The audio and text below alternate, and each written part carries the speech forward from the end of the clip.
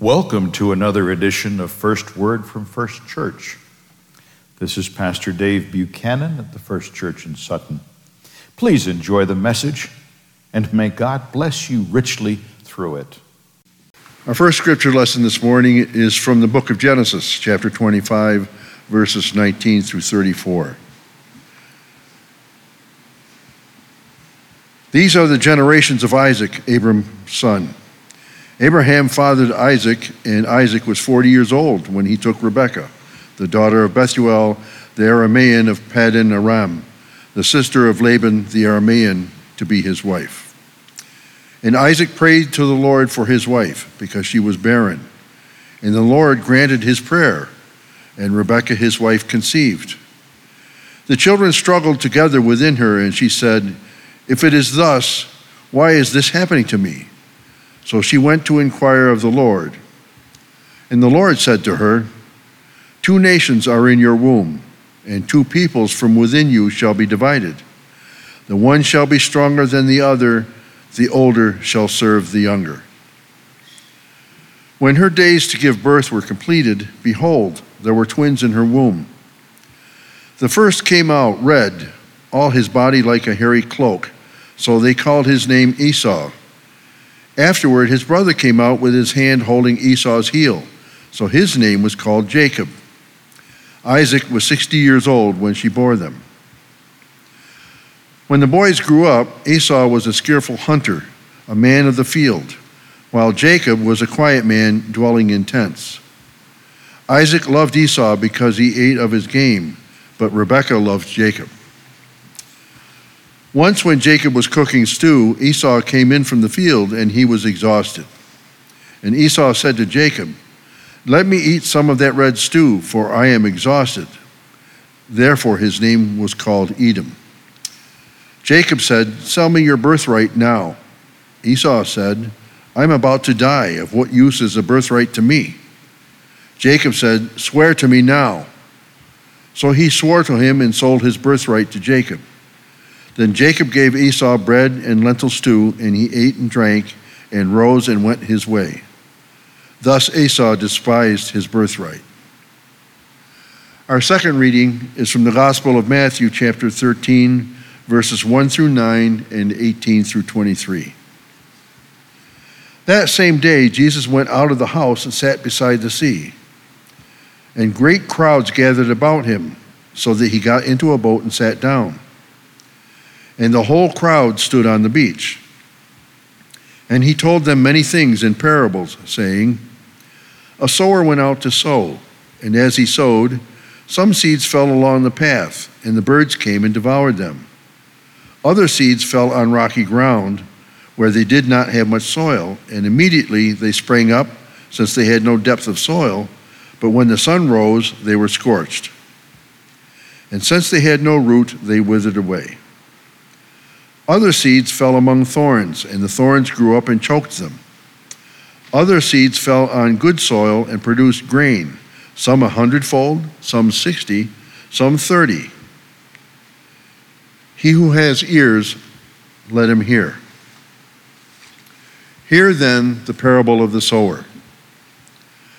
When anyone hears the word of the kingdom and does not understand it, the evil one comes and snatches away what has been sown in his heart. This is what was sown along the path. As for what was sown on rocky ground, this is the one who hears the word and immediately receives it with joy, yet he has no root in himself, but endures for a while. And when tribulation or persecution arises on account of the word, immediately he falls away. As for what was sown among the thorns, this is the one who hears the word, but cares of the world and the deceitfulness of riches choke the word, and it proves unfruitful. As for what was sown on good soil, this is the one who hears the word and understands it. He indeed bears fruit and yields, in one case 100-fold, in another 60, and in another 30. Thanks be for the word of God. Thank you, Paul. A couple of notes that these famous twins, as I said, they wrestled in the womb. Jacob was trying to overcome Esau. Jacob's name, by the way, later becomes Israel, which means he who wrestles with God. So the wrestling started real early, and he didn't stop. But what we have here that I think sets up the Sower story, Esau had a birthright. He managed to get born first.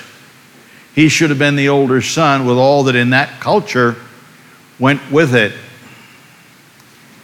And he despised, the Bible says, despised his birthright because a bowl of red lentil stew and a piece of bread was more important to him that day. The immediate cares of the world were more important than the role he was supposed to play in a family that God had said, this is the blessed family. Abraham, your children will be like the stars in the sky or the grains of sand on the beach.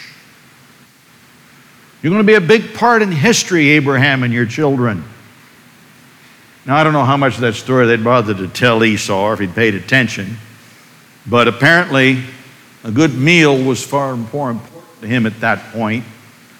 And Jacob, who had a long history of being a trickster, if you ever take a little one to Davis farmland, read first why those sheep that are speckled are called Jacob's sheep.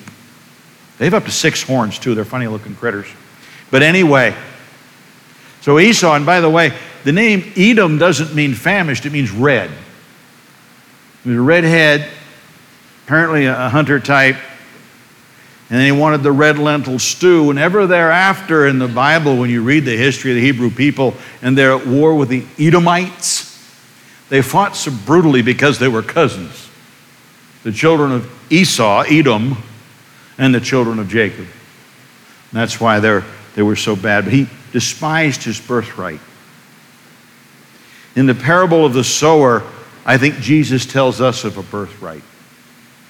He tells us to be in him, to be with him, is to die to this world and accept a new life. And with it, we get a new birthright.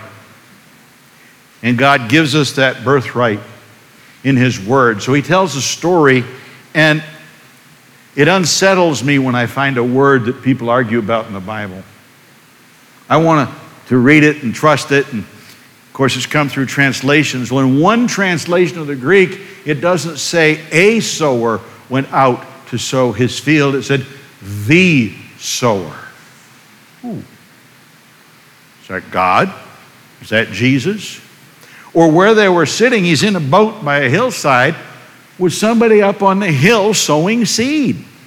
He may have pointed at somebody and said, the sower. We don't know.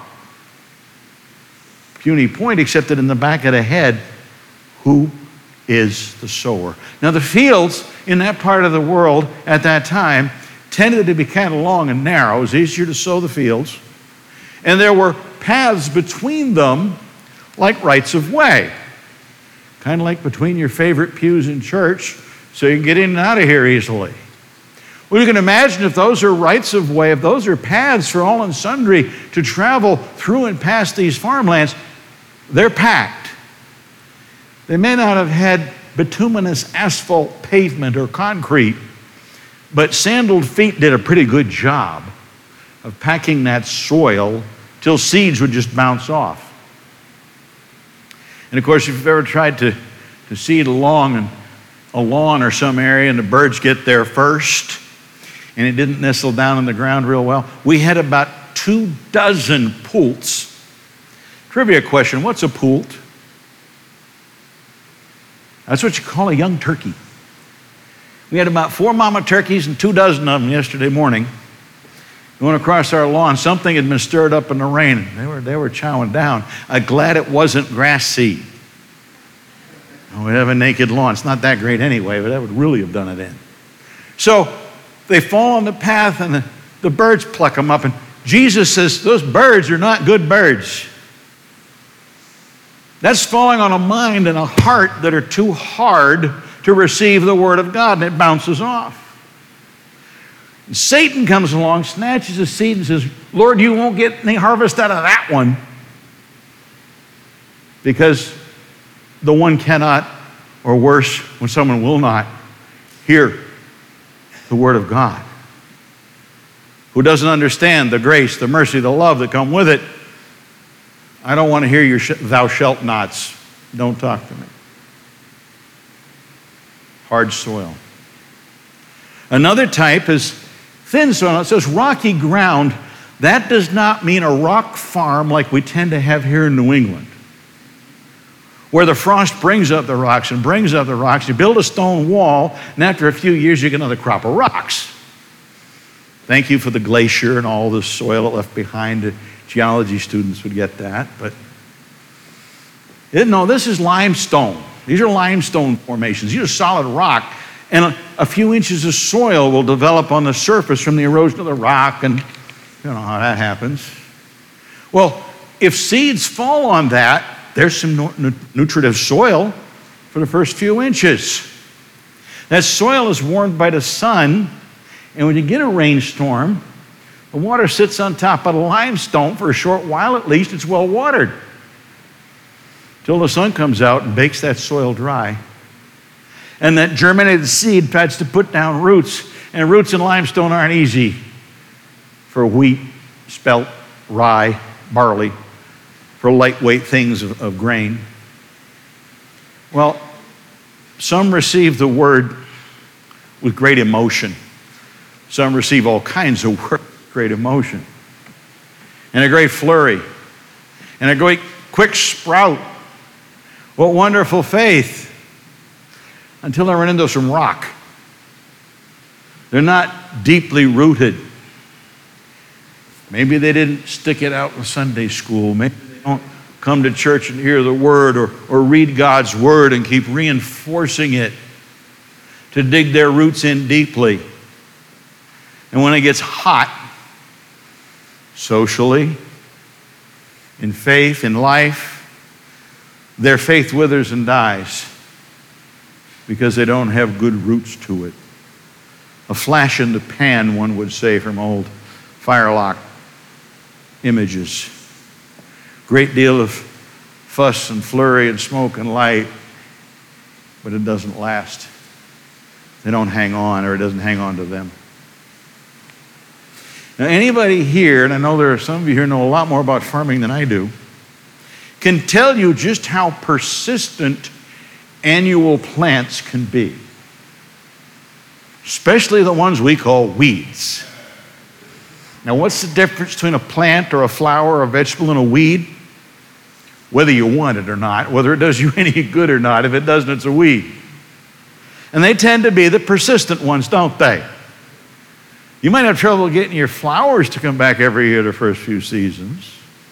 And our grains that we eat are usually annuals. They're not perennial. I said annuals earlier, didn't I? Perennials are the weeds. Got the words backwards. That last.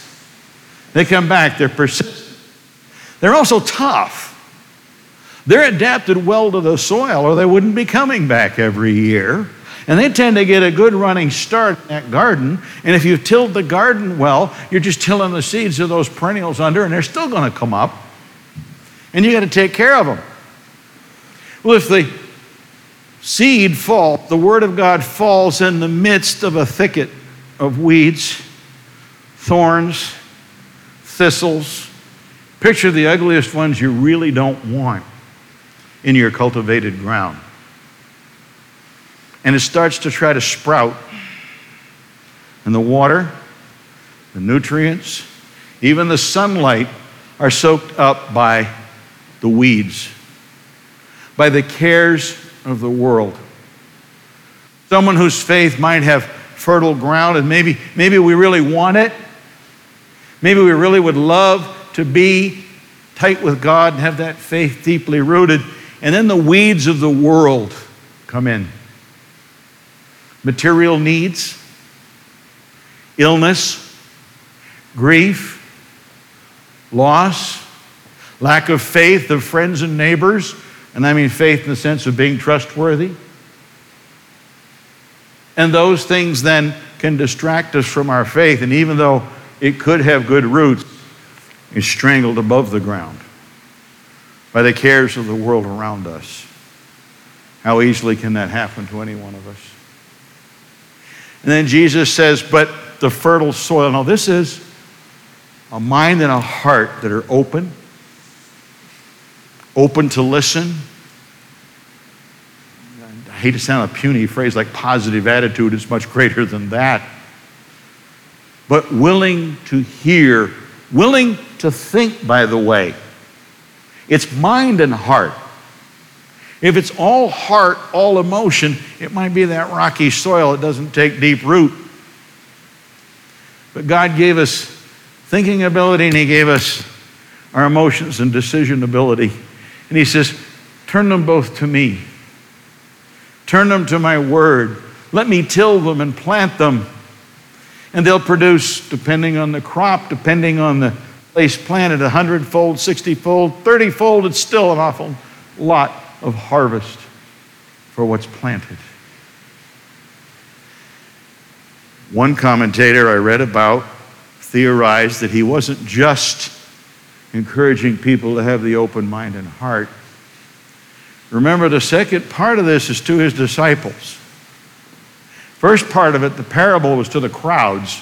And his disciples, being the kind of thick-skulled boys that they sometimes were in the stories, Lord, what do you mean? Why are you talking in parables? He says, well, they'll get it eventually.